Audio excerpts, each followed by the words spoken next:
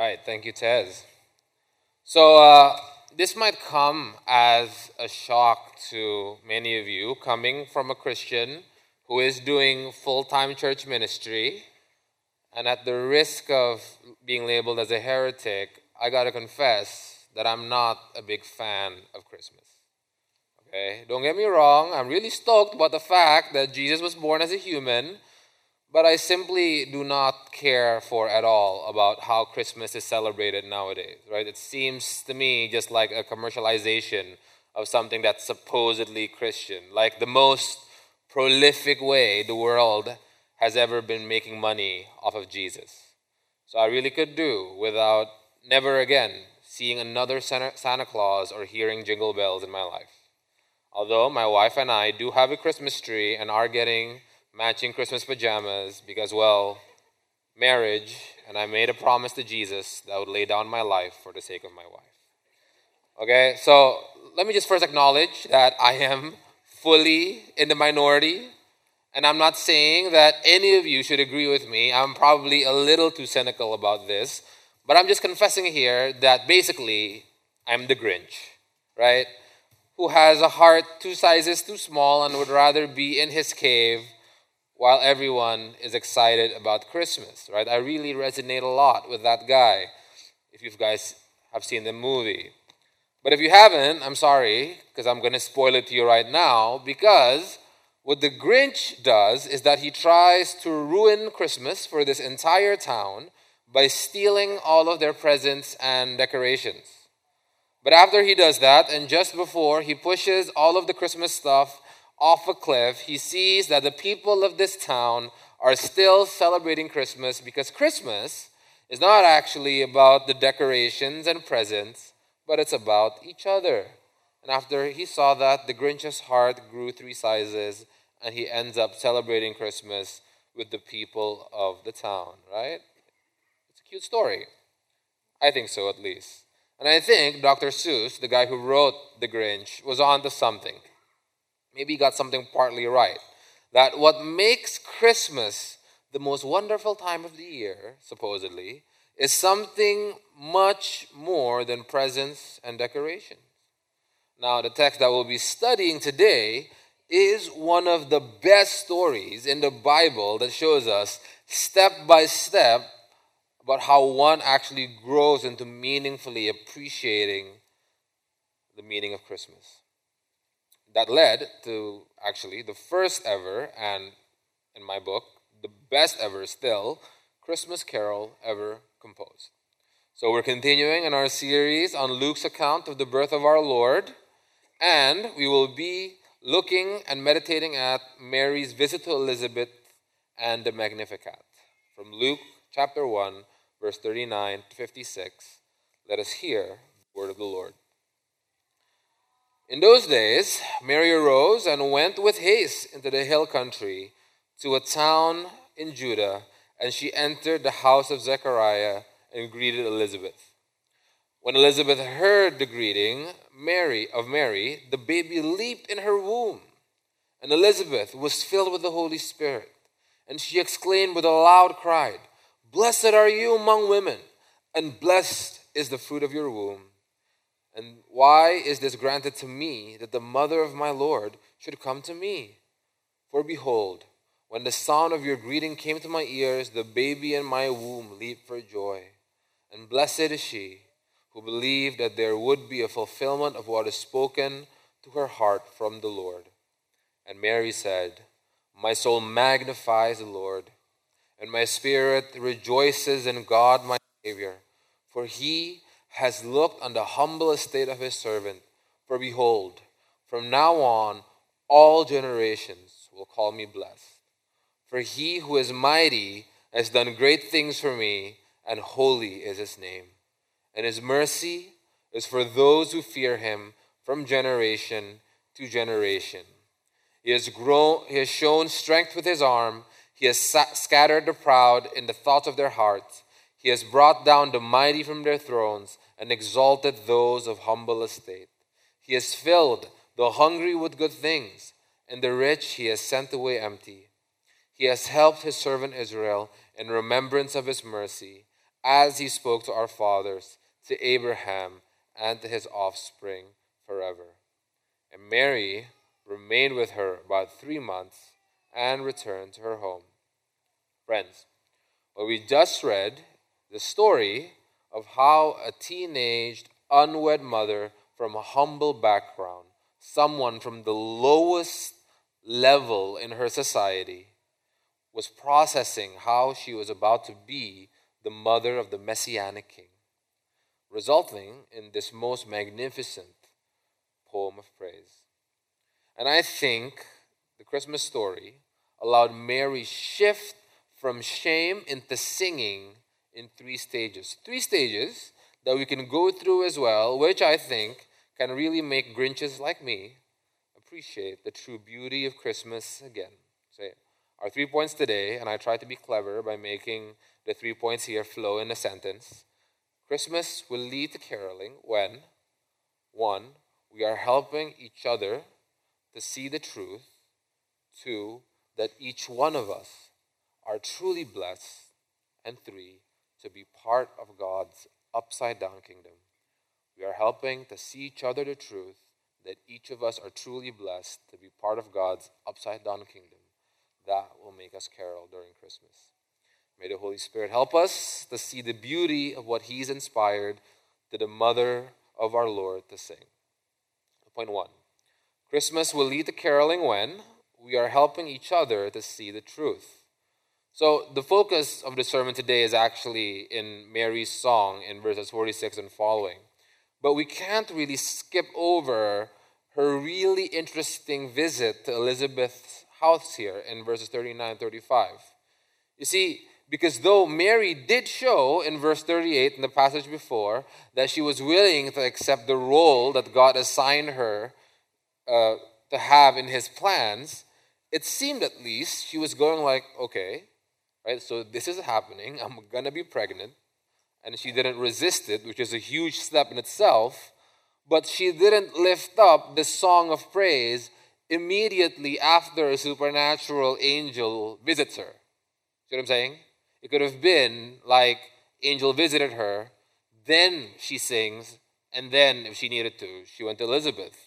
But Luke very intentionally specifies here that this only happens after she goes and visits her human auntie Elizabeth. And I find that so fascinating. And this is amplified if we take into account that Elizabeth didn't live next door to Mary. Where did Elizabeth live? In Jerusalem. Where did Mary live? In Nazareth.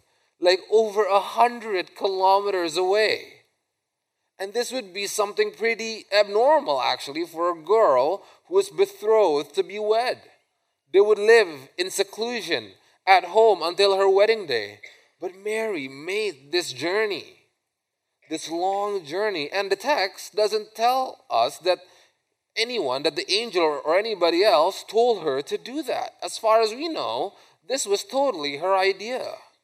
And the Bible did say that she made haste to Jerusalem. So Mary thought that this meeting with Auntie Liz was pretty urgent, and she had to hustle. So what's the rush, right? Like, why would Mary do that? Like, didn't she have any family or friends in Nazareth she could talk to? Well, the text doesn't actually specify, but what makes the most sense to me is that because Mary was told by the angel that God caused Elizabeth to be pregnant unexpectedly in her old age, Mary thought to herself, she is the only person in the world who can possibly understand me. So this young woman, who I imagined would be freaking out right now and feeling the weight of the world on her shoulders, responded rightly by taking the initiative and making effort to seek fellowship with people who shares in her understanding of God's purposes, so that she can make sense of her experience that led ultimately to this overflow of praise, you see. Because how else did Elizabeth help Mary do this by giving her, aside from giving her this gospel ministry?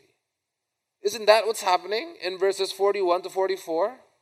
Elizabeth gave her comfort by using some actually impressively sound Trinitarian theology, affirming her faith that she believed a word from the Lord, but that she was carrying and will be giving birth to the Lord. And Elizabeth encouraged her repeatedly, affirming to her that she is blessed, and the child that she will be giving birth to is also blessed, countering all of the naysayers and all their doubts in her heart of the people who were going to call her adulterous and this child illegitimate, which I'm sure Mary was foreseeing and deeply dreading at this point.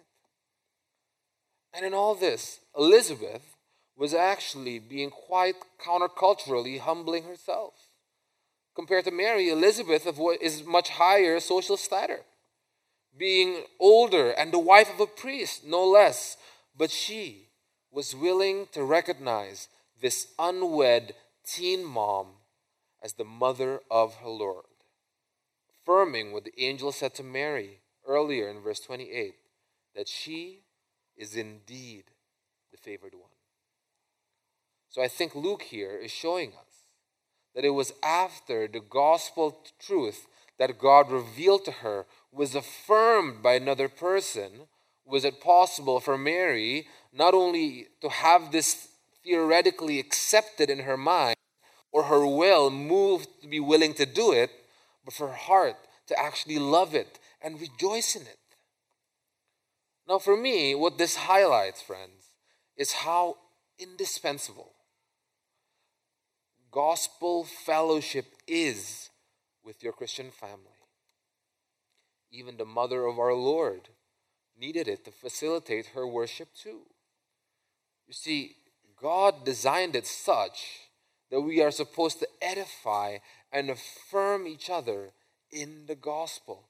It was part of the plan that it is through other people that we progress towards greater assurance and understanding and appreciation of our own calling in our lives, of God's calling in our lives. And as was the case of Mary, she required someone else who shared in her convictions and can understand what she was going through, in order that whatever doubts or anxiety she might have had about this whole thing might be calmed and silenced, that her soul is now freed up to worship the Lord. So friends, every single one of us needs an Elizabeth. Because the Christian life does make us believe in some crazy stuff, guys. Our entire religion is based off of a guy who was born of a virgin and was raised to life. It defies every law of nature and every human intuition that we were educated with. It holds us up to what seems to be often like impossible ethical standards. It makes us deny ourselves of some carnal desires that are in our hearts that the world so guiltlessly and proudly indulges itself in. And it actually requires us to kill our pride and take on a posture of humility. So people who have never encountered the Lord could never get this, no matter how well we explain ourselves. Yet we live around them.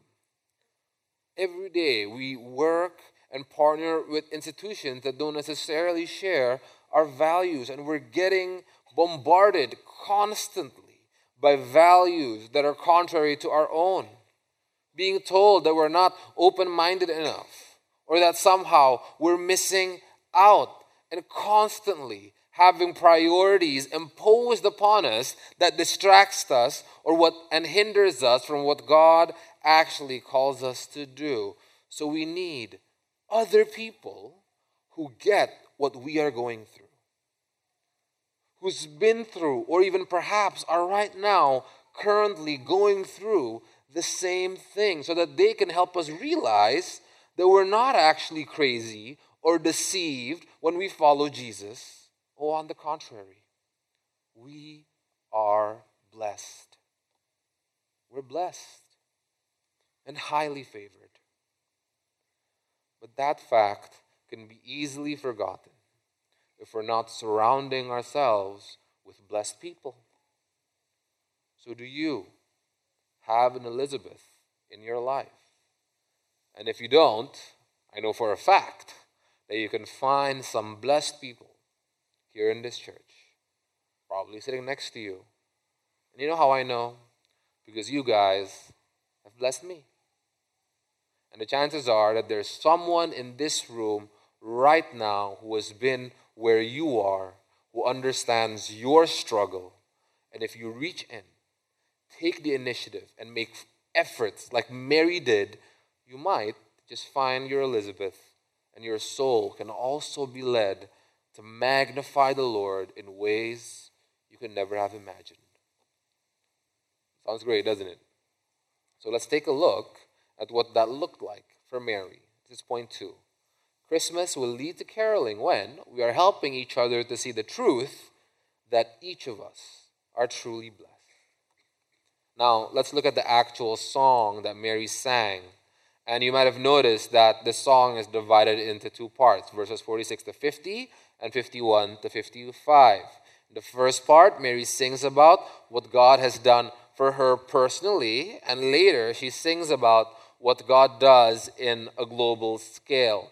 And these 2 parts of the song are what's going to be discussed in the next 2 points, right? So let's focus on how Mary was personally affected when the significance of Christmas dawns on her first.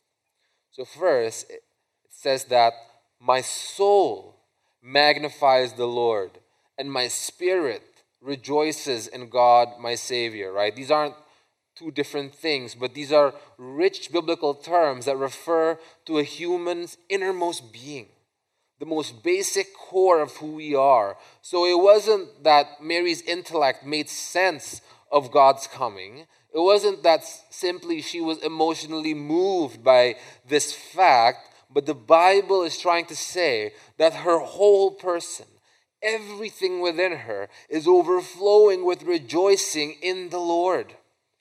And that now she is existentially aware of God's goodness and presence in a whole new way. God to her is now bigger and more real than ever. He is magnified. Verse 46 says, but what is it about God that Mary now sees which made her heart overflow in worship? Verses 48 and 47, 48 tells us clearly that it is because now that she sees that God is her Savior. And what kind of Savior is He? One who looks upon the poor condition of His servant, blesses her, and does great things for her. In other words, it is the incongruity, the gap between the gift that God gives and who she is that completely amazed her. She understood that in the eyes of the world, she was nobody. She didn't come from any noble family. Her nation was under the occupation of some Roman invaders, and she's done or never done anything honorable that made her worthy to be chosen to be the one who's going to take care of the Messiah.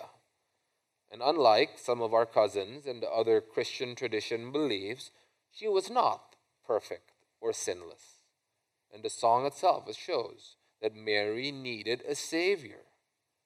But nonetheless, despite whatever limitations she had, God worked a complete reversal in her life, where she was once humble, or perhaps literally here in the Greek, in a humiliated state. She will from now on be called blessed by all generations, having the highest honor and dignity. And this happens by the mighty God choosing willingly to intervene in her life and to go to battle for her. That description of God being the mighty one in verse 49 are echoes of the Old Testament, of how God is described as this mighty warrior who is there to liberate His people. And it totally blew Mary's mind that this God would be her champion, and that she gets to be so close to the action as this unfolds. You see, this subverts every expectation. Armies would fight for kings or those with wealth or status.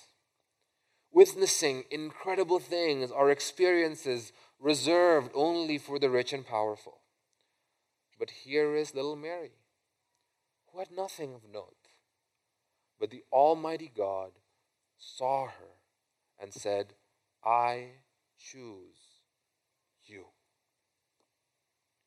And friends, the beautiful claim of the gospel is that this blessing that was extended to Mary, to be at the same time saved and involved in God's work of saving, this blessing is extended to us.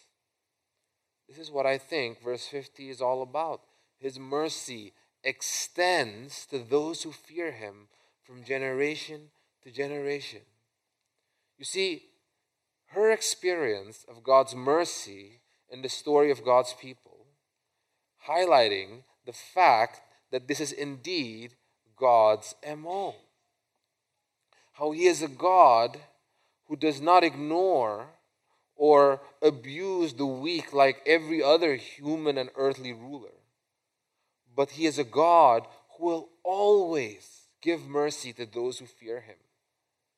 And fearing God in the Bible, friends, is not like we're afraid of God, like that he's threatening us somehow. But at risk of oversimplification, it's really just the Bible's way of talking about seeing God for who he really is. So to summarize, the overall point of Mary's song here is that God blessed Mary, even though she was nobody. And we can consider ourselves blessed too, because we can now see him for who he really is, as a God who consistently remembers the weak and loves to elevate us high above our station. Now, here's why it might be difficult for us to appreciate this. Because our church in particular is made up of a lot of very capable and competent people. And we live in a meritocratic society, don't we? Where the ones who are most competent and hardworking are the ones who become influential and powerful. And we live in a historical context and come from backgrounds that has much more upward social mobility than Mary could have ever imagined. So while we can totally imagine why someone like Mary feels stuck where she is, the same is not true of us. In fact, we've studied and worked so hard in our lives in order to be a blessed person, haven't we? We earned our degree. We earned our positions. We earned our lifestyle and assets. And I don't want to minimize the effort that we've put in to accomplish and get these things. But the reality is, our industry, our hard work and competence can actually be misleading, leading us to feel like we are full and saying, who is the Lord? This is why, friends, in the gospel of Luke especially, portrays the ones who have power, the ones who have riches, are going to be the ones who struggle the most with the coming kingdom of God.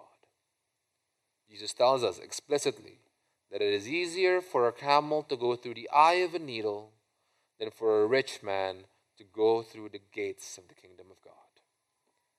And this is why the first beatitude starts with, blessed are those who are poor in spirit.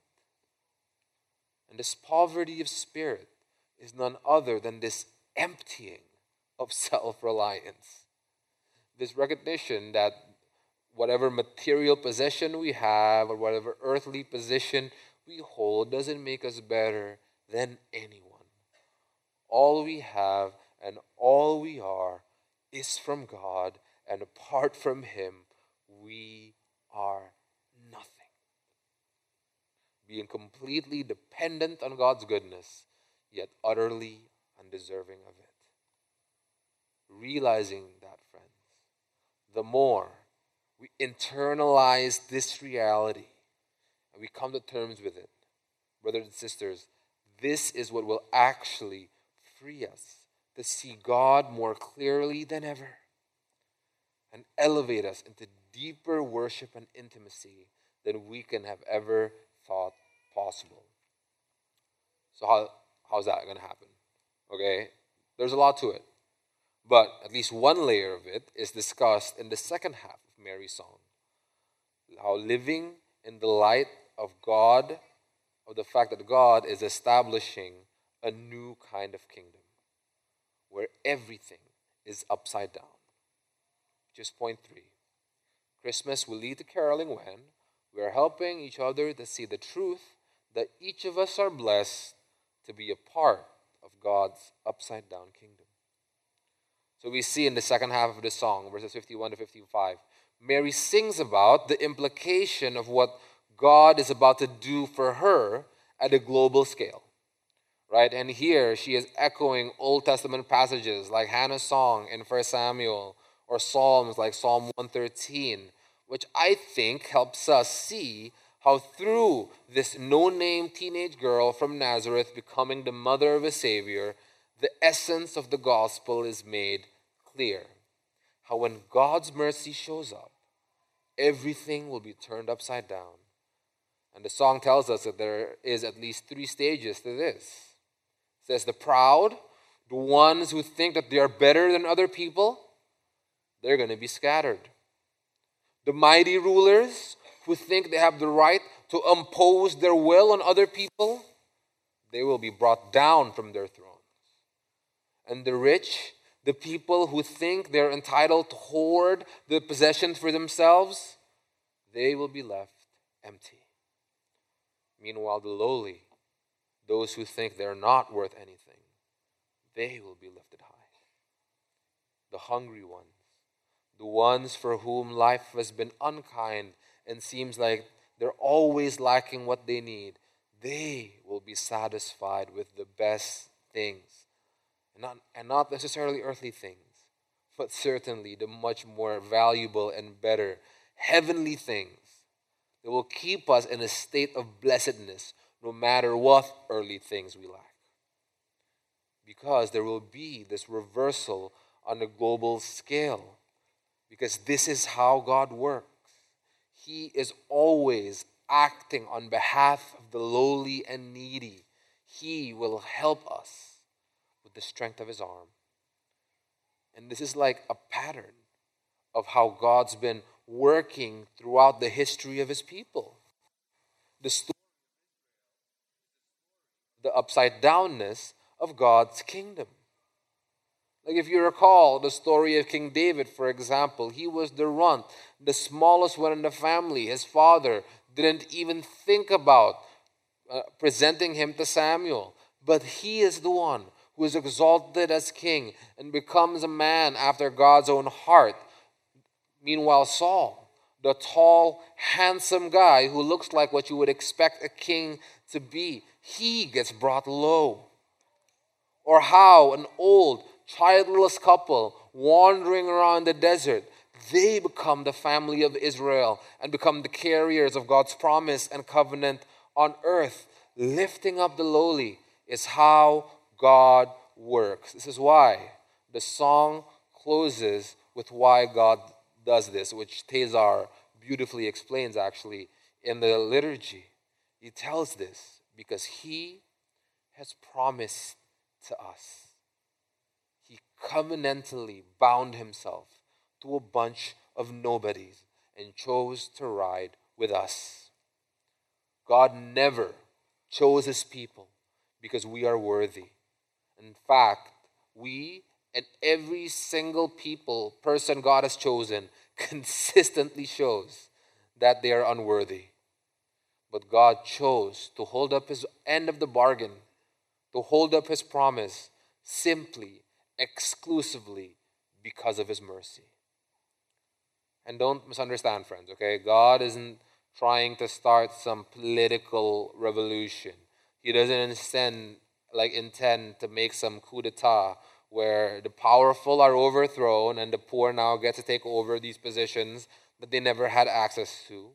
Rather, God intends to subvert the entire social order all the structures and powers that perpetuates the distinctions between the haves and the have-nots, opposing whatever it is that excludes the poor and favors the rich. And he's doing this not by violence or war like the earthly powers do, but by becoming poor and weak himself and showing that the highest glory is given through vulnerability and weakness.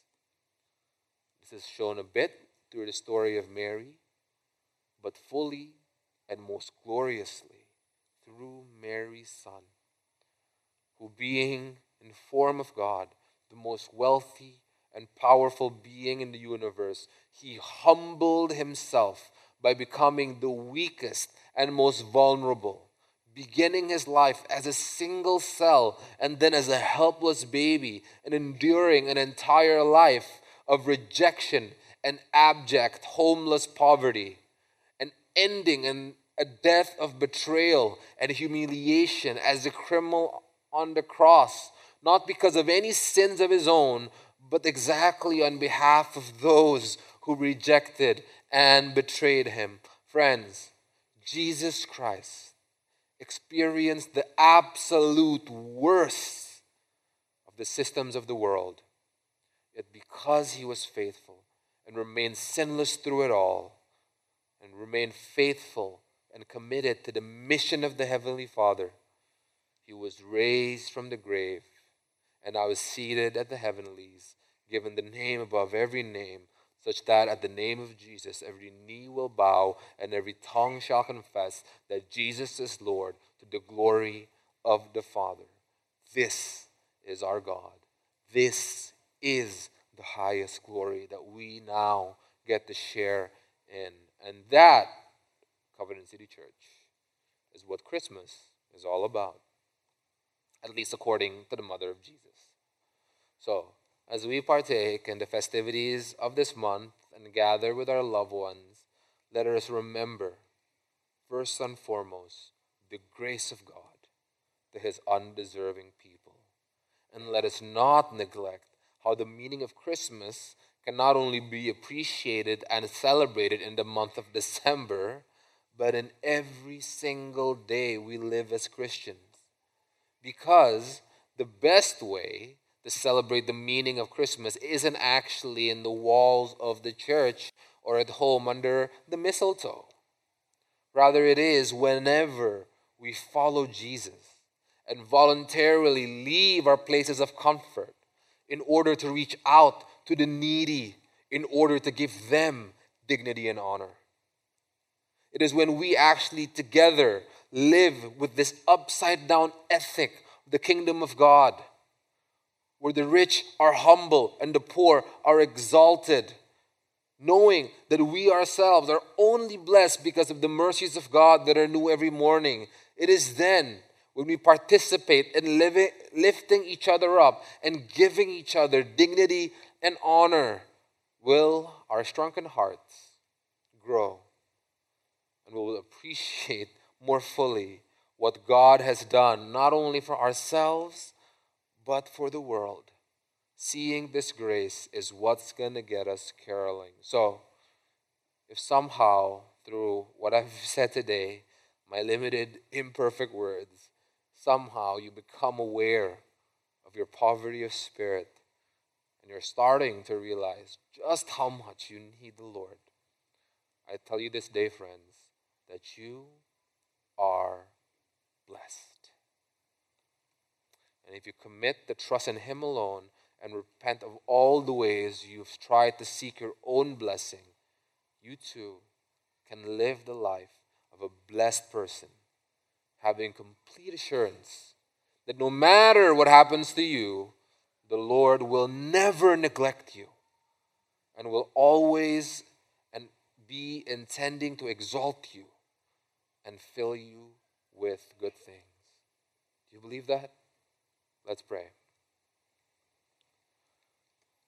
Blessed are you, the Lord our God, creator of heaven and earth, King of the universe, who have committed to bless us undeserving people with gifts that are so valuable that it surpasses our imagination or understanding. Lord, you always give us more than we can ever ask or think. So, Lord, humble our hearts. Allow us to see our limitations and the futility of our efforts of seeking our blessings. And let us see the beauty of what it is you actually offer through your Son. Eternal peace, complete assurance, and a place in your heavenly kingdom. Let this be our treasure and the most beautiful things in our heart that gives us hope. And may this guide every decision and every perception we have about the earthly possessions we have. In Jesus' name we pray. Amen.